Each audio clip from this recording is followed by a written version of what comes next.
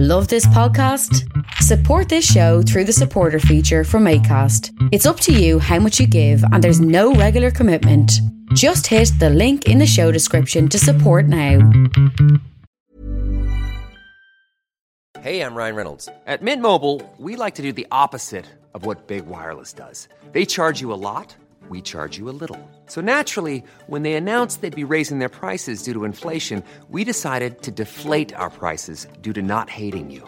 That's right. We're cutting the price of Mint Unlimited from $30 a month to just $15 a month. Give it a try at mintmobile.com/switch. $45 up front for 3 months plus taxes and fees. Promo rate for new customers for limited time. Unlimited more than 40 gigabytes per month. Slows full terms at mintmobile.com. Many of us have those stubborn pounds that seem impossible to lose, no matter how good we eat or how hard we work out. My solution is PlushCare. PlushCare is a leading telehealth provider with doctors who are there for you day and night to partner with you in your weight loss journey. They can prescribe FDA-approved weight loss medications like Wegovy and Zepbound for those who qualify. Plus, they accept most insurance plans. To get started, visit plushcare.com/weightloss. That's plushcare.com/weightloss.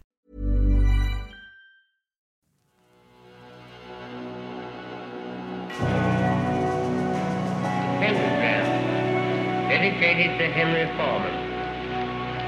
In the years of the primal force and the dawn of terrestrial birth, man mastered the mammoth and horse, and man was the lord of the earth. He made him an hollow skin from the heart of an holy tree. He compassed the earth therein, and man was the lord of the sea. He controlled the vigor of steam. He harnessed the lightning for hire. He drove the celestial team, and man was the lord of the fire. Deep mouths from their thrones. Good afternoon, good morning, good evening, good elevenses, good tiffin, good whatever, whomever, animal, vegetable or mineral, whatever state of decomposition I find you in. Welcome to Agitators Anonymous. This is Alan Averill. And this is part 2 of a conversation with Josh Barnett. We left part 1 with something to do with having your head fucked up. Who knows what that was about? It was about politics. So if you want to go back and listen to the end of part 1, this will inform you from whence we start. So this is part 2. Go over to patreon.com/Alan Averill if you want to support the show, support me, whatever else. There's demos, there's unreleased this and that and the other, and bonus podcasts and all sorts of stuff. www.hatecouture616.com for some evil apparel, t-shirts and all that kind of thing. Free shipping. Go and have a look.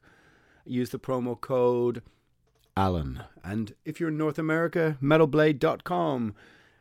If you use the promo code AA Podcast, you will get 10% off. So there you go. The 2 ad reads, etc., etc.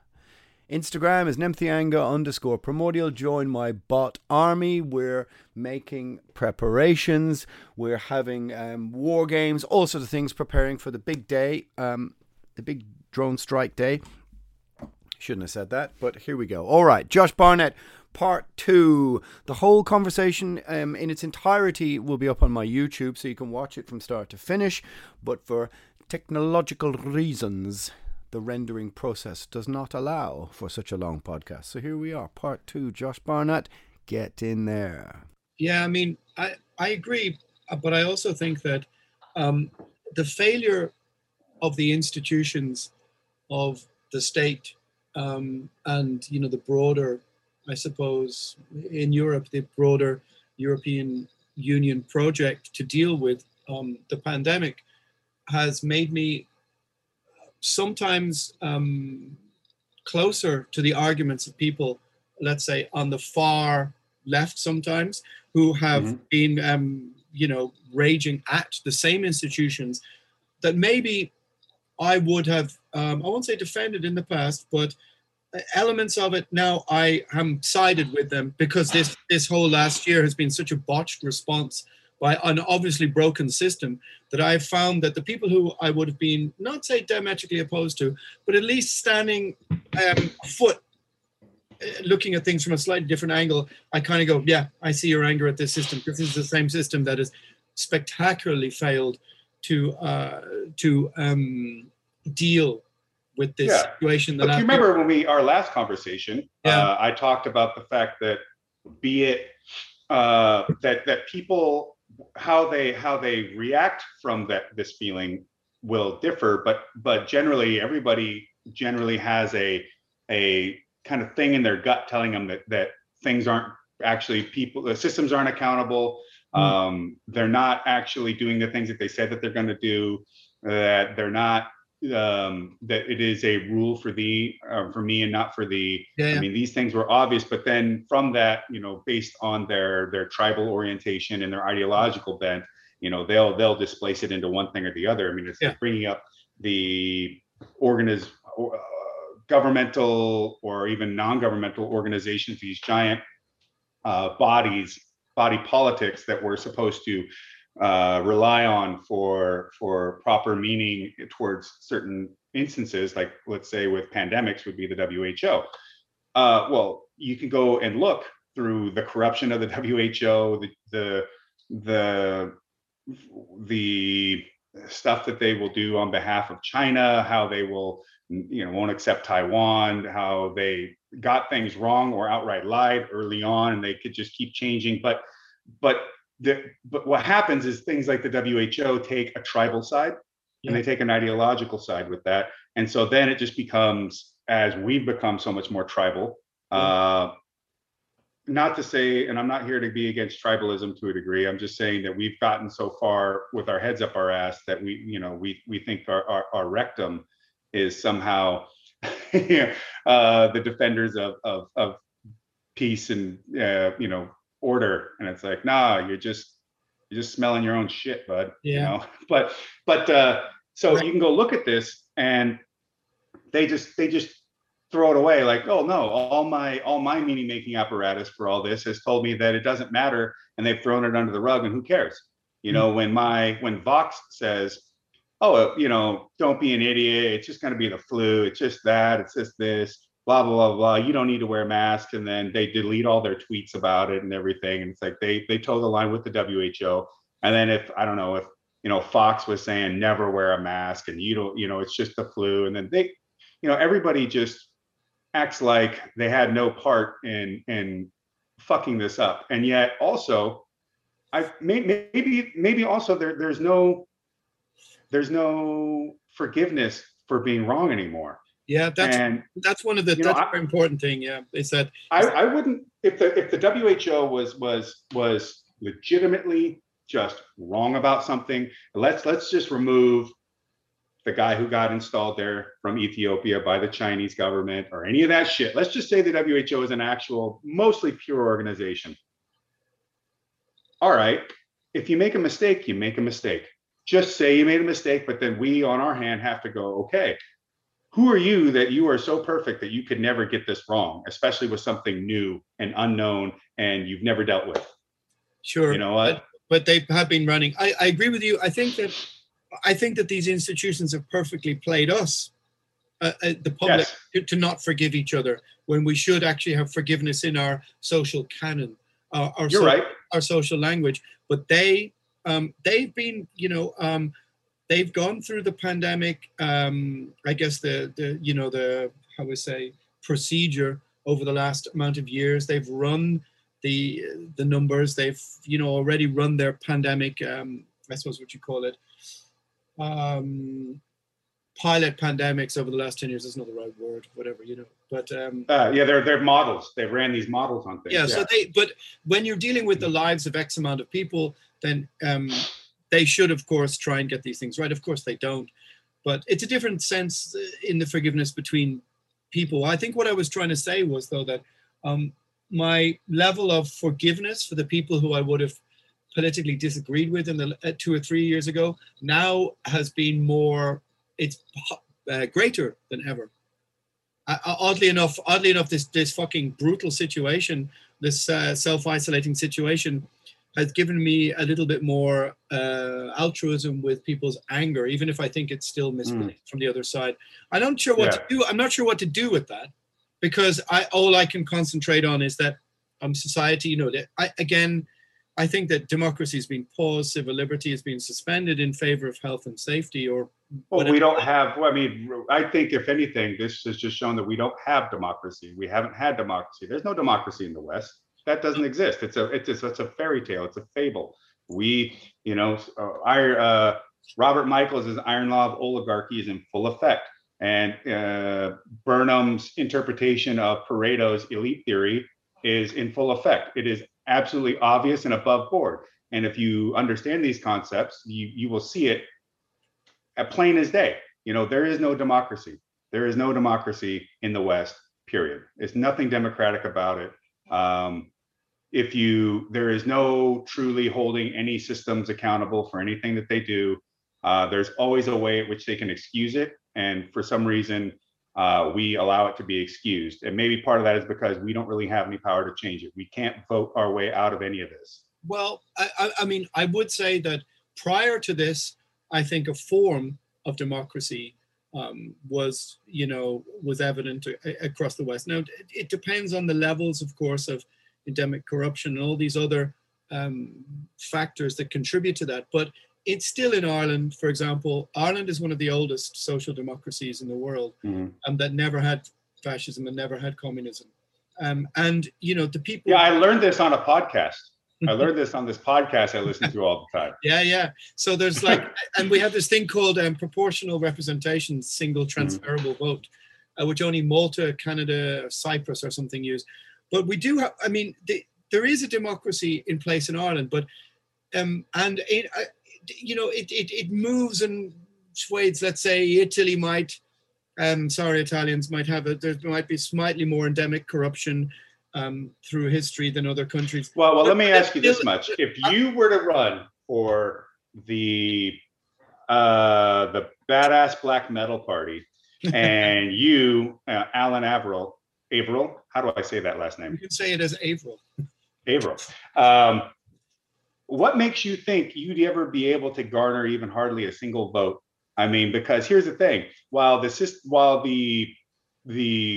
parties themselves, let's say, they couldn't exactly stop you. They couldn't say, well, you're not allowed to be voted for. But what they would do is they would run a massive campaign through all the media outlets, through everything else. They would try to go through, they would have somebody sit down with every album, with every lyric you've ever written. Course, yeah. They would go through that. They would do everything they could to basically say that, well, if you vote for this guy, he is a weirdo, he's terrible, he's evil, and everybody who associates with him is evil. Of course, they'll try to find every picture of you standing next to somebody that once did a thing, and so they would effectively all rally behind their narrative of ensuring the power of the elite and the way that the institutions are already created to make sure that you were never ever a viable candidate. I do understand that, and I agree. But I also think that two points of view in this circumstance can be both true at the same time. Like at the moment, we have one independent TD standing up to almost the entire government opposing lockdown. One guy, and he makes the news every now and again, and he stands up and he goes, "We need to talk about civil liberty and this, that, and the other," and the whole government goes, "Ugh." But he's still there, and he's still on the news, and he's still got people galvanizing some form of public support. Now, of course, our baggage that we carry with us to this point where we might get into politics might make it difficult, or it might appeal to a certain demographic. But I agree with you; it's probably going to disavow or. Well, my whole thing is not necessarily even your particular Alan baggage. I just mean, like, definitely not your forays into New York. Okay. as I've listened to with much glee on this Agitators Anonymous podcast, which is. By the way, one of my absolute favorite listens. Oh, thank you, sir. Period. I think that you are not only an amazing musician and frontman and lyricist, but your knack for this. Anyway, what am I saying? Yeah. So, it would not just specific to you. It's just that you are not a part of their circle. It's the George Carlin. It's a big world, and it's a big group, but you ain't in it. And so the fact that you ain't in it would mean they would not allow you to be a part of it. I agree with you, but I think that I agree. But I also do believe that not everything is a 100% theory in this regard, and that there are people can appear from out of nowhere and break the system here and there. We've seen it. Yeah, of course. But now look what we're dealing with. Across Europe, across Europe, you can see there is fluctuating different parties and this and the other. It's just in this particular situation, which is this health emergency.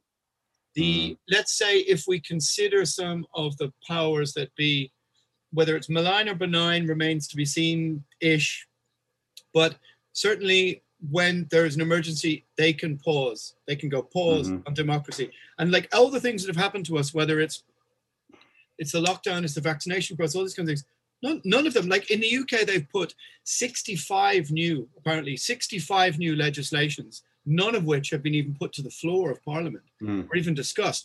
Like we passed through something like 20 to 30 new laws for the police here about 2 months ago or something. And they gave opposition politicians an hour or less or half an hour to read the dossier, so to speak, or whatever it is. And no one opposed it because no one got to the hilt of the argument. And so all of these, they call it sunset clauses, which means there's no real end. Like there's no, like give these what are supposed to be temporary powers to the guards to enforce fines and regulations on people, but they don't. They're open-ended. So we've been like hurrying through. So I totally accept your point, but yet at the same time, I don't believe it's a total farce. I believe it's a majority of a farce, but not a total farce, if you know what I mean. Okay, well, I'm a bit more pessimistic, I suppose, than you are. I don't know about that, but I do think that there can be, for example, you can get a populist party who appears out of nowhere in a European country who can come and in a very democratic state or principled state, that's complicated, which has, let's say, more which has more than two parties, that isn't a first past the post system, such as Holland or Belgium or even in Germany. Like 10 years ago, there was no AFD. Now there is an AFD, just as a bad example, which will get me into trouble. But you can find out. By the way, talking about a group is not necessarily an endorsement of a group. Like me saying Obamacare had issues doesn't mean that somehow I know that whatever Trump care would mean somehow like that. So I mean, all I'm just saying is that there are parties who come from nowhere in obscurity, and they rise up on a wave of a form of populism, and they can affect politics. But I do understand. Well, I mean, for good or bad, do they have any real effect? Well, how many of them even exist anymore? So I mean, you know, if you look at Trump and his whole thing, I mean, that would be probably the one of the biggest examples of just a populist outsider interest, you know. And this is not whether or not you think he was good or bad or on a personal or even political level. It's just it is obvious that he is a outsider getting into the political sphere of the elite. One, it was not appreciated, and this was not on either side. Don't fall into that bullshit idea that somehow Republicans were all no. They weren't really. They were just down for what it did for them. Republicans are basically just Democrats going a little slower speed.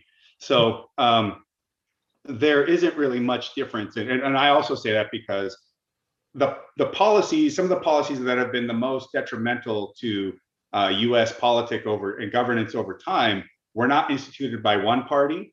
They were backed by both, and or instituted by one and followed through by the other, and continued by each other. And so no one party can be like, yeah, well, you know, that one was the worst, because no, you guys all got in on it together. You both are kind of seeing things moving in the same direction, and you're okay with that.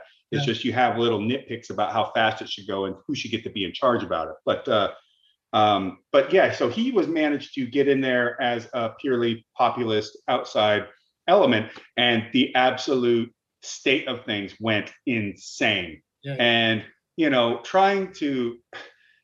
sitting back ever and just having just a purely rationalist conversation about the nature of things, and having to say, no, that's not what he said, or no, I mean, of course, I'm like, Jesus Christ, don't make me defend, this blowhard, because you're so, only because I want you to speak from what is actually happening, just so that we can have a better viewpoint on how to view what's going on from not just the short term to the long term. But it was just mind boggling to me. And I got to be I'm like, this sucks. And they're like, oh, are you have a contradictory statement? Like, oh, well, that must mean you're pro Trump. I'm like, I'm not pro any of these people. I'm not pro them. I'm sorry. I'm trying to at least have the most objective place I could view what's going on from. And then following all this insanity, the one thing that really stuck out to me with the pandemic stuff was the expansion of censure across everything. It wasn't just that, no, we made a mistake or whatever. It was that if they made a mistake, it was like, no, it never happened. We're going to erase it. And then we're going to censure everything about it. We're going to make sure that you can never speak of it. We will try to deperson you in every way. And we will essentially try to smear you at the same time so that no one will want to touch you for potentially contracting the same, public virus that you have. Yeah, I mean, that's one of the most problematic things with all of this is that one of the structures with which we built our modern civilization on was the idea of due process, the idea of being able to, be accused of something and defend yourself. Yeah. But like my YouTube channel could, let's say in theory, it's just removed.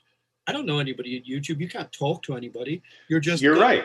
And you're not a big enough fish for YouTube to talk to you, because they will talk to you if you have enough, if there's enough skin in the game to help you, because it's giving money to them. Here's the other thing. Let's say YouTube says, Mr. Averill, I hate your Aleister Crowley intro and blah, blah, blah. And you're banned forever because that guy was, he's no good, Nick. All right. Well, all right, I'll just I'll upload onto Gab or no, I'll upload onto BitChute or something. It's like, now you're a far right Nazi because you're on that platform. It's like, whoa, I haven't said anything different. I'm not proclaiming any Nazi ideas or anything, of that sort. But just because you use something that isn't YouTube, let's say, if it's not YouTube or Daily Motion, I imagine, if it's any sort of alternative platform, it's like you're an evil person. Yeah. If you had a Parler account, well, it's because you're a racist and all this stuff. And it's like, whoa, how does that work? I mean, I imagine if you log in on Stormfront, perhaps there's probably you're into talking about racist stuff. But I'll be perfectly honest, back in the day, I remember Google searching my name or using that Google platform. There's a Google bot that will send up things when your name comes up. And my name came up in threads on Stormfront. So I'm like, okay. And I'm reading these things, and it was, to be honest, it was highly entertaining, because it was to see these people come on board and be like, yeah, look at this Aryan looking mofo. And then for someone to chime in at the right moment and go, his girlfriend's black. At the time, and then watch them just dismantle. And I thought it was hilarious. It's like, yeah, you racist fucks. If you want to buy the fights because I'm on them, fine, put your money wherever it was. But I'm not. But it's just hilarious that through your own little ideological viewpoint here, you end up shitting on yourself, and it's great. Yeah, I mean, the idea that I argue with people all the time. Never. Yeah. And they say that, like, I do think they say to me, hey, look, these are private companies. They can do whatever they want. And you go, well, I just say to them, okay, well, what city do you live in? What if I was starting a company and it was called Alan Averill Parks and Company, Parks and Recreation, Alan Averill Parks and Recreation. And I bought every public park in your city and you weren't allowed in it. You'd be like, well, what the fuck? It's a public park. That's where we go to. That's where we go to meet. That's where we go to. I don't know. Traditionally, put on stand on a little plinth and lecture, like at Hyde Park Corner in London. And what was it called? The public square, right? Yeah, the Hyde Park Corner. Yeah. Or you just go. No, I just went. Hey, I own this, and you could say, oh well, now it's a pub. It's a privately owned company, but it's a public space. The idea that they can't be considered public utilities, I think is wrong, because what I find fascinating is the same people who 10 or 15 years ago would have said, oh, well, look, Robert Maxwell owns all of these companies. It's a kind of like media oligarchy of the, are now not worried when all of the tech companies are owned by the same 4 or 5 people. And they're tribal again. That's that tribalism, that gang mentality. Like it will come for them. It will come for them eventually. But the idea that you can shut down the public square of debate to a certain section of people, and they won't return with pitchforks when they can't feed their kids because you've excluded them from society, to me is insane. It's like, someone could just unperson someone, and then they don't have an income, a revenue stream, or whatever. Blah blah. What are they going to do? Desperate people in desperate times, what are they going to do? They're going to return to that public square, I think, pitchforks, and go, right, let's have it. And of course. And the more you isolate these people, the more they go to Stormfront or wherever else, and they get in that echo chamber, and they never, they're like, I'm here because they're shutting me up because I must be correct, or I must be hitting a nerve or something. And, they don't ever. Yeah, or the other side or whatever.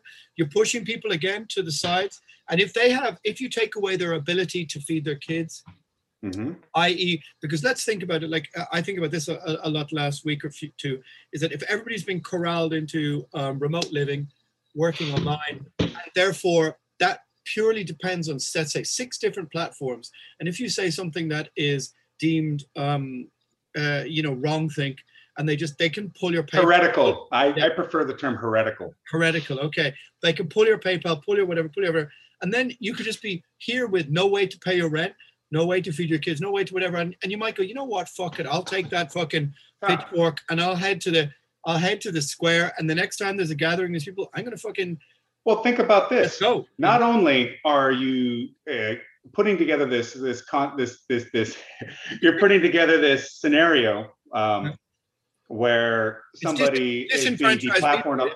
Yeah, but also think of the fact that modernity is also corralling us into this mode of work and being where we have to use these things, where these are our outlets into the world now, especially, mind even the pandemic, remove the pandemic overlay, and just simply think about how many people have migrated themselves into a more social media, internet driven aspect of how they work and interact with other people. And now, if you take away the major aspects of those platforms, and so now, or their ability to make money through these digital services for taking orders and what have you, what are they left with? Like, you really have put this person on an island, and of course they're going to look for some island that suits them, that's going to allow them to hitch their boat up to it. Well, look, what do desperate men do? I mean, you've got nothing more to fear than the aspirations of desperate men, as they say. Like, I remember, like, if you go to Eastern Europe, sometimes in my travels over the years, and you go to a failed state. Like, and Igor would tell you about this too, right?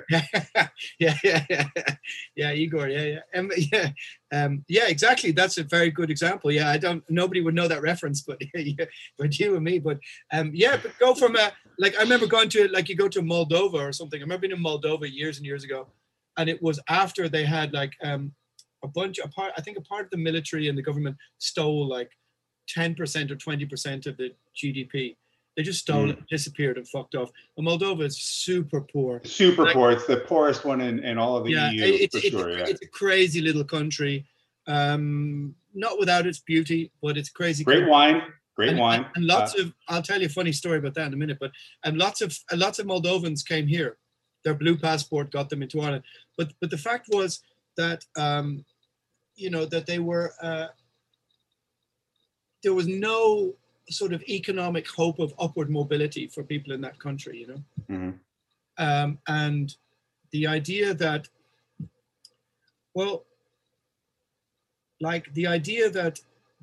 these were these sort of former satellite failed states which had absolutely no mobility, sort of rendered people, I'm not sure what's the right expression. I'll have to edit this out. Are you thinking about like a sense of hope or will, or some sort of internal motivating aspect, or well, there's no promise of. I guess I'm getting lost now on this.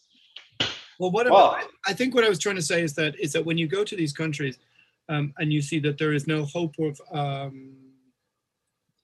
You know what? I can't remember what I was talking about.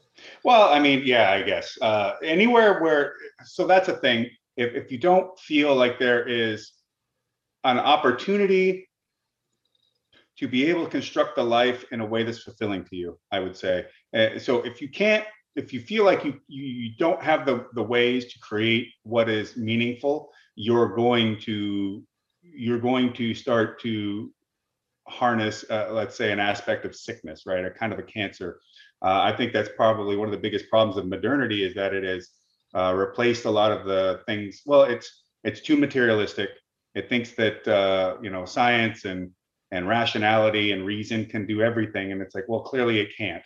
But how do we create a marriage between what seems to be an unchanging element of human behavior, and yet trying to use our rational and reasoning brain to work within that without just constantly going from one overarching myth to the other.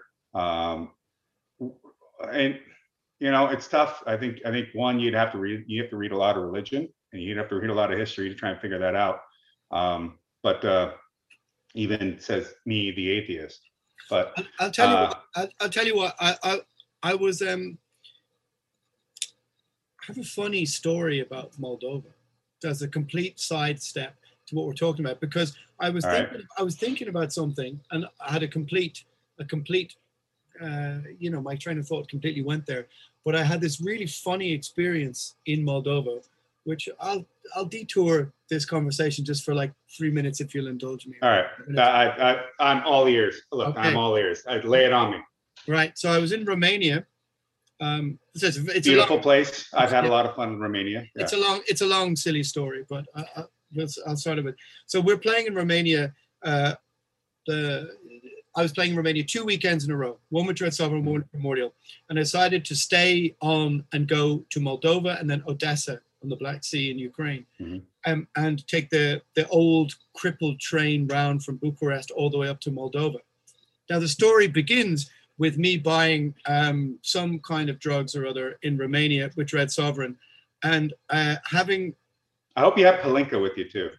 Well, and being in oh God, I don't know, how do I start the story? Going to Moldova, to Chisinau, and let me go back a minute. Chisinau in Moldova has the second biggest wine cellar in the world. There's one in France which is bigger, and it's on the outskirts of Chisinau, which is it's like a super impoverished city. I don't know if people know, like, quite how third world or second world it is. Like, you can get in your car theoretically and drive from Moldova to Berlin if you really want to. I think that, once the borders come down, but this is like a satellite Soviet country that was that's in the northeast of Romania.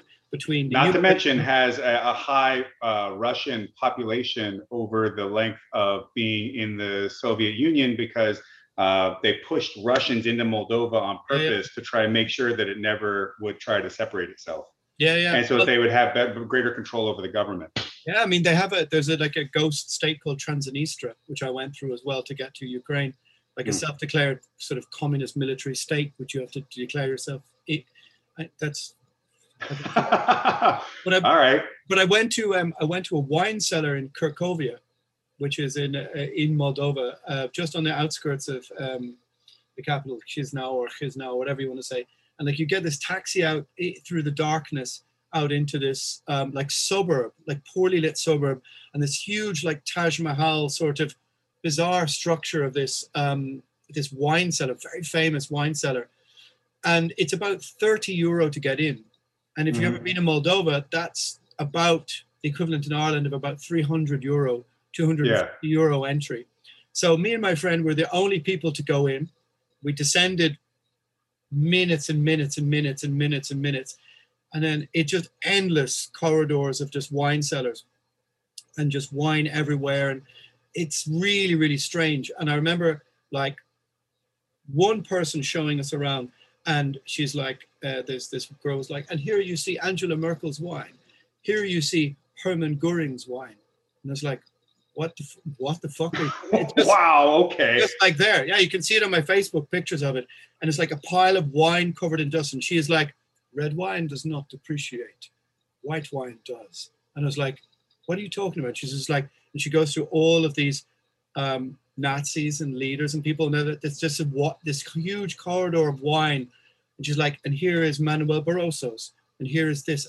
What the fuck? And like literally you're a foot away. You could break and smash everything. Wow. So basically all your favorite 70s dictators all have wine there still? Yeah. The 1930s dictators. Yeah. And so they're all these wine is everywhere. And I said to her, like, because we descended long way. And she was being quite candid, and there was nobody else obviously had come there all week.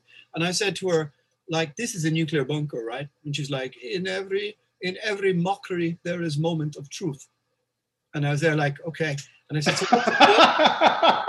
how Eastern European too. I love it. So I was shown into this, we're shown into this big like dining hall, a big dining hall. And just outside the door was all these pictures everywhere, like just like photographs on the wall of like Putin, Merkel, Manuel Barroso, all of these EU leaders and sort of IMF leaders, just like shaking hands, drinking wine.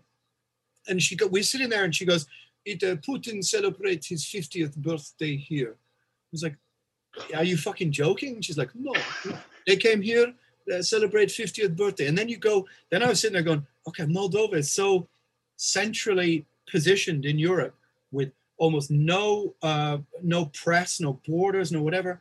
And you're sitting there thinking to yourself, wow, this is where they decided the fate of Crimea or the fate of Gorno-Karabakh or whatever it's called. And you're thinking to yourself, this is where people gather to decide those things. And of course, my imagination was like, just going over. There's a statue of Moloch or whatever, right? Yeah.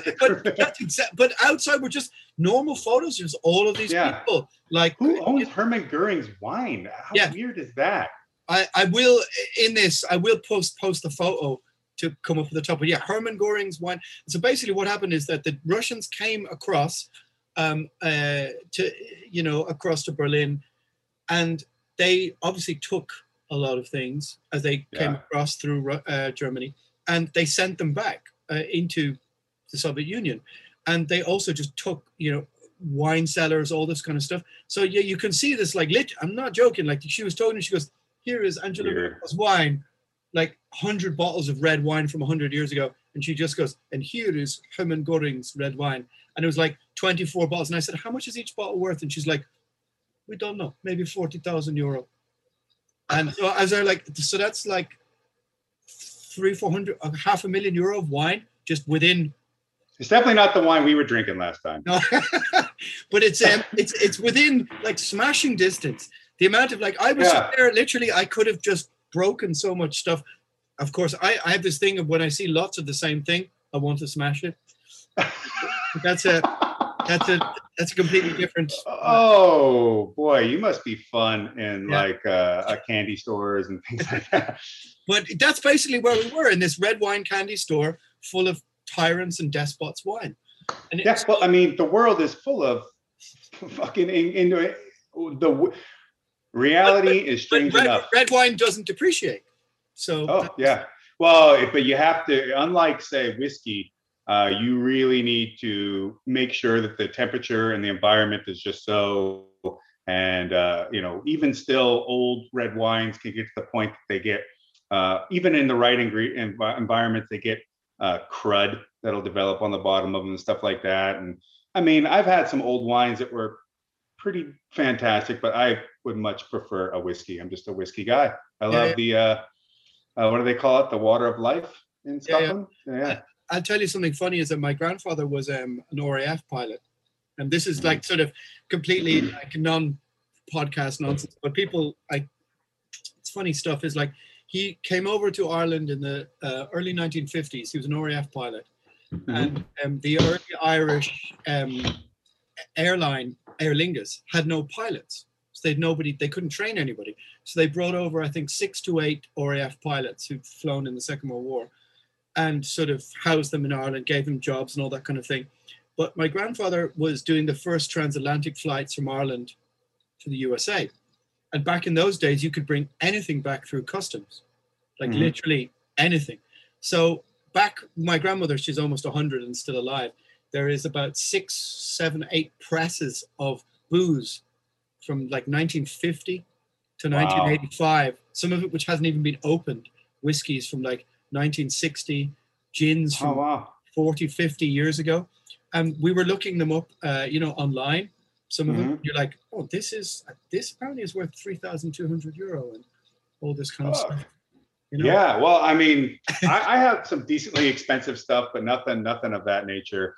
I don't know that I could spend that kind of money on booze, especially when I know I can get stuff that's $40 that's amazing now. Like some Glendronach 12 sherried Scotch is fantastic. A lot of the like Redbreast and Teeling offerings, if we're going to keep it Irish. We're going to keep it Irish. We're talking about the Irish whiskey. Yeah, that's it. Teeling Distillery is not too far from here, actually, but it's quite nice. I visited last time and I got the distillery exclusive, which was a Teeling. I think it was a malt whiskey that they finish in a sherry cask, and you got to pour it yourself at cask strength, and it's brilliant. It was, and I went on quite the escapade to drink as much Irish whiskey as possible when I was there to try all the different brands. But because of there's like a general consensus on Irish whiskey that to the point that most of it just tastes like every other one. You know, it's hard to find an Irish that really stands out and above and with a different flavor profile. Especially because of the tendency to distill it, to triple distill it, and then to bottle it at 80 proof at 40%. It kind of gives you the same run-of-the-mill kind of look. Plus, a lot of Irish whiskey is made all in one of 2 distilleries, and so you get a lot of the same stuff. But the old Teeling stocks and the new stuff they're doing is fantastic. They're doing different cask finishes, which is really interesting. And even Temple Bar's label made whiskey out there. The Temple Bar 15 was absolutely brilliant, and I'm kind of kicking myself for not buying a bottle of that too. But maybe I was too pissed at that point. Yeah, I have to admit I'm a bit of a vulgarian when it comes to whiskey, in the sense that whiskey to me isn't like. Very often I've been visiting my friends in Sweden or Finland. They'll have pulled down something from the top shelf and gone, oh, you need, the Lafroig. We'll have a drink of Lafroig. And I'll go, listen, I'll tell you what, don't waste something nice on me. In a sense, I don't want whiskey that smells of smoke and tastes of earth. Whiskey means wasp on the stereo, cocaine, and fucking cheap bourbon. That's what whiskey means to me. Let's go. So it doesn't mean but so I think I'm a vulgarian in this respect. I don't really appreciate these things. Well, I could work to try and increase maybe your appreciation for whiskey, but at the same time, I'm also not going to stop 4 a.m. apartment visits and with Wasp on the radio. To the point that I'm good with that. It's a fun time in and of itself. But tell me, what podcast could possibly go from Obamacare to Moldovan wine cellars in the space of pretty much none. And I guess on a broader sense, not that everybody needs to be this way, but that I think it's kind of an important point in that to allow yourself to be a well-rounded individual of some sorts. I mean, obviously there's plenty of areas that both you and I have overlap. There's areas in which we have more specific personal understanding that the other doesn't. And then you could take the two of us and write tomes of all the shit that we didn't know. But yet it's okay, because as we continue to work through whatever it is we're doing on this journey of ours, it's being open to not only listening to the ideas that you don't like and finding some sort of empathy for those who suffer that are technically or you could consider on your opposing way of thought, but also being open to whatever the world is willing to show you and what other people are willing to bring to the world themselves, to put out there, and to be able to partake in it and to realize that, as I think it's pretty obvious, that most people have more things in common than they have different. Yeah, absolutely. And maybe that's what's so maddening. Yeah, that is what absolutely maddening. I mean, the fact that, and this constantly comes up in my discussions with people, is the idea that no one is allowed to be nuanced anymore. There is no nuance. No. You're not allowed to hold to, like, you explain to people, like, I say, from my point of view, you go, well, hey, look, I voted for gay marriage on one hand, but I hold maybe a conservative opinion about something else on the other, because people are, well, they're nuanced, and you're allowed to step on both sides of the spectrum and not really think about it too much. And the fact that we've lost our ability to recognize that you can hold two seemingly opposing points of view, which they aren't really opposing. They're just made out to be now, because everybody. Or they're just slightly different interpretations, right? It's like 90% the same, but maybe it deviates 10% one way or the other.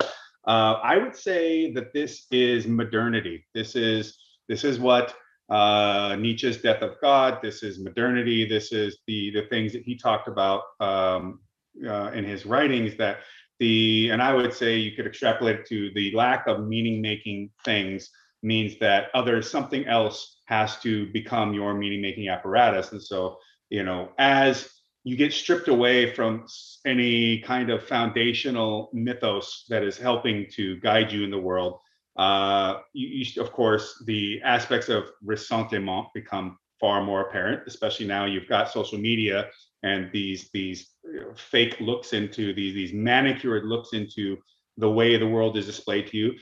I'll bring up one of your favorite terms, the algorithm.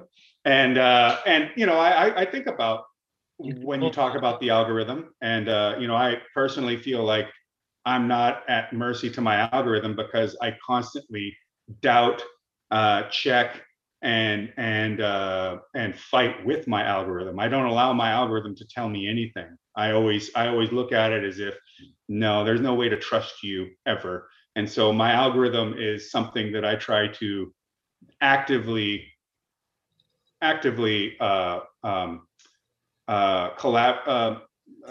cultivate, so that I don't allow the things to just be shoved to me. I make a very deliberate choice to choose what I want to listen to, and choose where I will go, and choose what I want to be a part of, because I realize that with this ressentiment, this algorithmic aspect will absolutely do nothing but exacerbate it, and try to put you in a whatever that algorithm starts to become, to put you into a cycle that you need to draw from it more and more and more, and that will tell you at which way that you need to position yourself in the world. And so you have all these things, stripping away all this meaning, and you get these people really, if it hasn't been religion of some sort for people for so long, then it'll be something else. And so now I think with social media allowing the greater connectivity, the aspect of algorithms, the way to insert propaganda so much more effectively and even innocuously into everything you do, and that now your meaning-making apparatus, your new religion, becomes your ideological position. It also becomes your tribe, based on your ideological position, your political orientation. And so therefore you will take some potentially even immutable characteristics of yourself, and now use that as your guiding compass into what it is that you are in the world, but not really realizing that isn't sufficient, actually. And it's not going to provide you with all the things that are necessary to be a healthy, well-rounded, a person that can understand who they are at their core, and how that will interact with the rest of the world around them. I understand that, but I'm not sure that, without being condescending to let's say the general populace, I'm not sure that they have the time and space to consider. I'm not saying it's easy. I'm just saying that, at the very start, become more introspective, and disconnect from technology and modernity. In a way, disconnect from the technology, get more interaction with the people in your life, but don't take everything to heart all the time. You know, allow people to say a thing, and if it contrasts your views, be okay with it. Yeah. You know, at the very least, especially if it's your friend, realize that they don't do it to cause you harm. Realize that they're in their own paradigm, and that you're all under a paradigm in and of itself. And so it's until you figure out how to get outside of that paradigm, it's going to be difficult, and that's okay. And you can't know everything, and be okay with being wrong. Yeah. That's a good start. Yeah, that's a huge start. Just give me 1 second, actually. Hang on. I had to fuck with it myself. Yeah. But yeah, no, I look, man, I get that it's not easy. Not everybody's even probably has the sort of a way of thinking and personality to want to do that. But, you know, there's something about the myths of all peoples throughout the world over time that have been used to anchor them into something. You know, sometimes it's a place, sometimes it's a, you know, it's a religion, or it could be a story, like a, you know, part of you know, one of the fundamental seemingly things about the Jewish religion seems to be some, you know, the aspects of the diaspora, and also the, you know, the travel from here to there. And so, you know, it can be parts of these things. It could be a lot of different stuff. You know, I mean, human beings are capable of doing a lot of things in the world. But they're, you know, we're no different than anybody who wrote the Torah. We're no different than anybody who wrote anything older than that. Like, I don't believe that human beings have, you know, if I can read the Hagakure, and I can read Nietzsche, and I can read, or, you know, even go into the modern age, you can read Viktor Frankl or Maslow or someone, right? You're not coming across new responses from humans. You're not coming across new ways of thinking. You're not coming across new emotional construct. No, it's all the same. It is all the same. And to be honest, it probably always will be the same. I don't think we're going to evolve out of acting or having the feelings that we do, or being, you know, I'm very much of the sort that says that people love often these days to say that, oh, well, you know, we can just construct society to be a thing, or, you know, this is a socially constructed way of, you think of this because society says so. And my argument would be, society even gets to the point of saying so because of biology, because of who we are, because of what we stem from, that we're not going to approach the, if you look at religion, you look at cultures, you look at all these things across time and history, more things are alike than they're different. You know, you can go the Joseph Campbell route, or you can do it in a different way. But the reality is that people's motivations across stories, across religious tomes, across music, it's the same aspects of mankind and their emotions and their conflicts and their overcoming and their deficits. And it's the same. And we react the same, but technology exacerbates it. It magnifies it. It increases the rate at which it occurs and or can affect others, right? You know, if you're in the Byzantine Empire, you're not affecting China that much, right? And if you are, you ain't doing it quickly. You're not doing it through a tweet. You know, someone's going to have to get up and get their ass over there. Or if you want to decide to have a Varangian guard, that ain't going to happen. You can't send a DM to some Norwegian Viking or Swedish Viking somewhere and be like, hey, you know, instead of going over to Russia or going here, how about you come down this direction? And, you know, we'll feed you well and all kinds of, you know, hot chicks and what have you. It's like, no, they just show up there and like, oh, fuck, what is this? I guess I'll call it the city of the middle of the world. But I think that's what, in a way, that speaks to a little bit of the circumstance of what's happening now, in the sense that within 1 year to shut down the entire world and to separate people from their forms of humanism is such a drastic move in relation to exactly the things you're talking about, which are our human inheritance.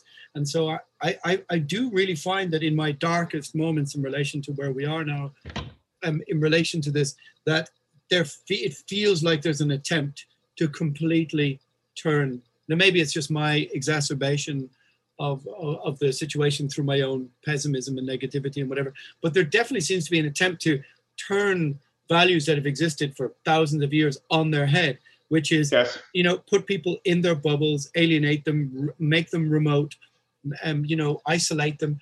And these go against all of our human instincts. And that's the one thing that gives me sort of, I suppose, an element of, I won't say hope, but maybe hope is the right word, that human, our will and want to be humans with each other can force this situation apart, or, can end. Well, interminable. It's true. And if you even just, to use just like a proxy concept, a man once said, every empire will fall, every monument will crumble. Yeah. But, what am I talking about? What am I talking about? I do think you're hitting something on the head. We think that we can reconstruct the world based on some theory we come up in a classroom, and it's like, no, it doesn't really work that way. You need to, and technology can't replace things that are essential to human flourishing. Well, I hope not. I hope not. No, because and that's what makes me consider many of the things that I consider about, when you're reading about whether it's the Great Reset or all these kind of things, or the echoes of the things that you hear from politicians, and sort of technocratic institutions, and you're thinking to yourself, wow, is this really an attempt to turn society and humanity and their way of relating to each other on its head in 1 year? And I think surely not. And then I look outside in my city and I go, wow, the city has been literally gutted of its spirit, its character, its personality in 1 year. And then you think, could they really? I think what's happening is maybe the greatest overreach in history that will have repercussions. But a part of me also looks outside and goes, wow, well played. If you wanted to subvert and demoralize people to such a point where they're so scared to not leave their houses. Yeah, you got to admire a well done plan. You know what I mean? And it's like, by design or by accident, it's happening. Yeah, I don't think Klaus Schwab. Okay, maybe I'm wrong. I don't know this guy. I'll never know this guy. I don't think he's likely to be an actual evil person. I don't think that he has any intent to do harm to the world. I don't think so. I think that people that write stuff like the Fourth Industrial Revolution, and that you will have nothing and be happy, and all things will be delivered by drones and blah blah. I mean, I think that they feel like they're trying to, they think that they're trying to do something for the right reasons. I really do. But that, Road to Hell and all that kind of stuff, and I'm sure there's a Primordial song about that somewhere. No doubt. So, but nonetheless, I personally just got to go, no, man, I'm not, I don't want to transhuman. Everyone keeps going on about AI, how what it's going to do and how it should be used. And my thing is like, fucking, how about don't put AI, or allow, even, if it had to come to the point, like, no, AI cannot be the thing that, runs all your interactions in public monetary exchange, or like, just how about you just don't fucking do it?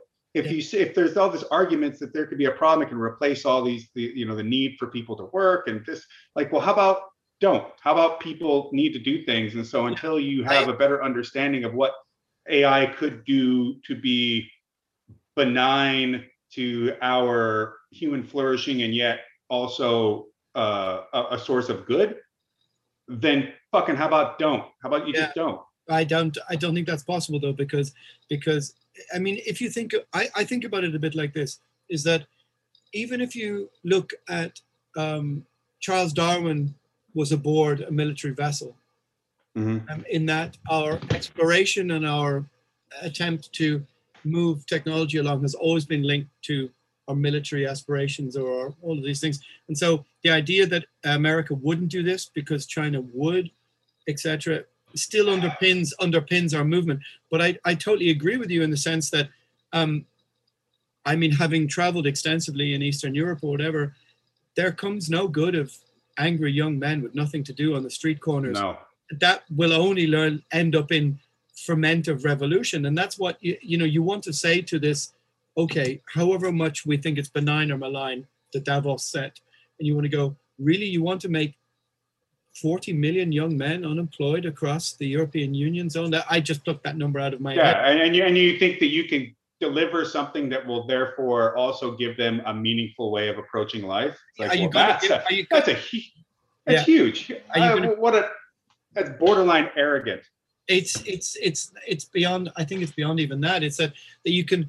Okay, so earlier this year, let's say last September, I managed to escape for a little bit. And I went to Naples, and I went to visit Keith from Destroyer 666 in down near Milan, and on his mountain where he lives. And yeah, he lives on the side of a mountain. It's amazing. But anyway, I visited. Speaking of Destroyer 666, new Nocturnal Graves from Jaro is out. And kicks ass. Okay, Jaro, what a good guy. Yeah.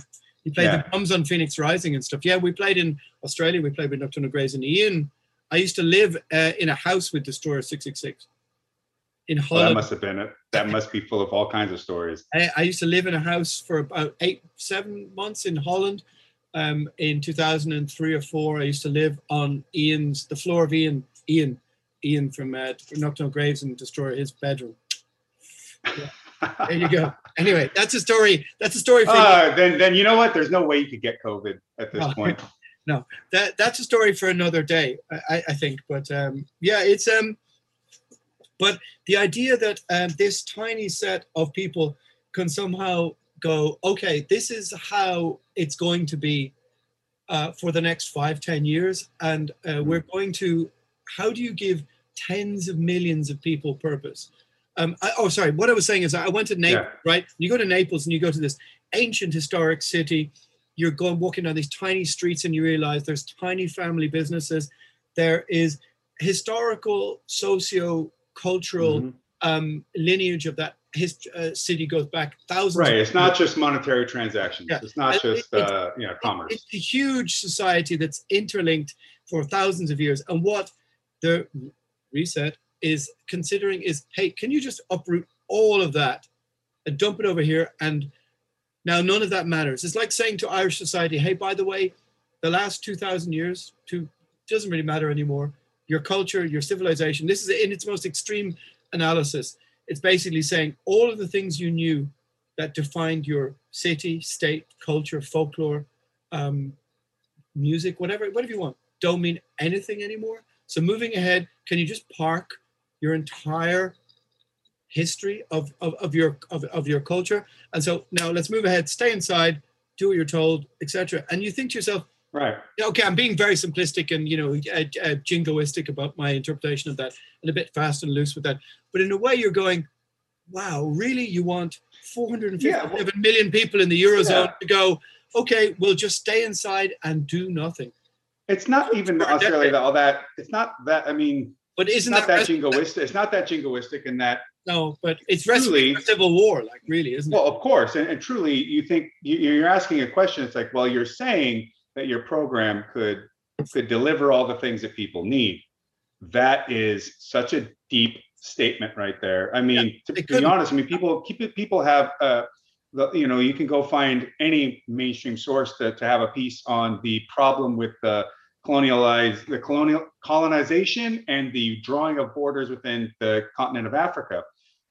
Okay, now you're going to say that longitude and latitude, if that's a problem, some giant overarching world government is going to now extract everything of material out of this place and somehow provide for every single completely different and spread apart tribe all across Africa. And now that, I mean, it's the same idea. Like, you can't just, it involves uprooting everything about who a people are and what they do and where they come from, That's interesting. So what you're saying is, I hadn't thought about it like that, in the sense that the aspirations of, let's call them the Davos set, are in the sense almost colonial, in a sense that it doesn't give any thought to the local tribalisms when you're just dividing up.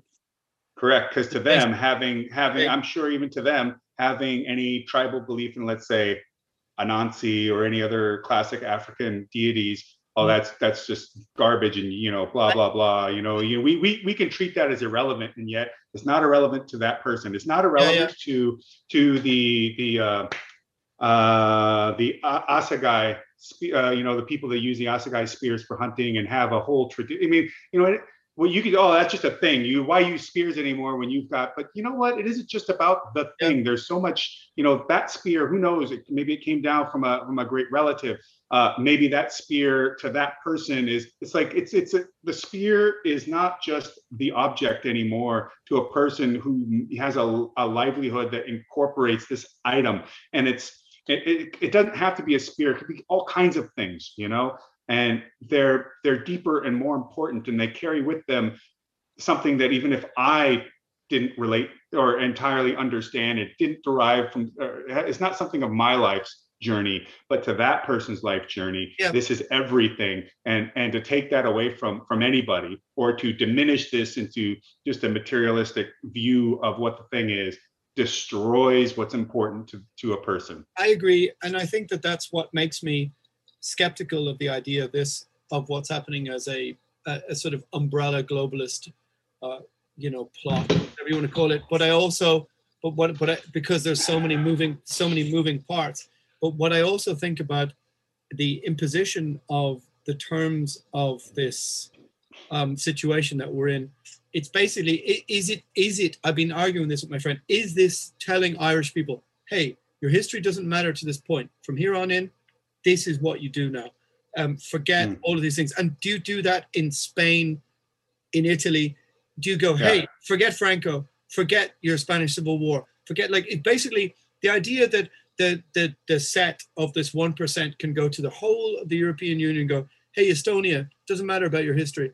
Hey, Greece, yeah, we get it, but forget about it. From now on in, stay inside, remote living. Yeah, no more Zybon, whatever. OnlyFans, just get your OnlyFans going, or whatever it is, whatever. Yeah, but so my point is, surely it's the greatest overreach in our culture, because it's saying to everyone fundamentally, and I think the realization is slowly moving to people, if it's in its most malign state, that if this is how we live like this, then none of the things that mattered to us before matter now.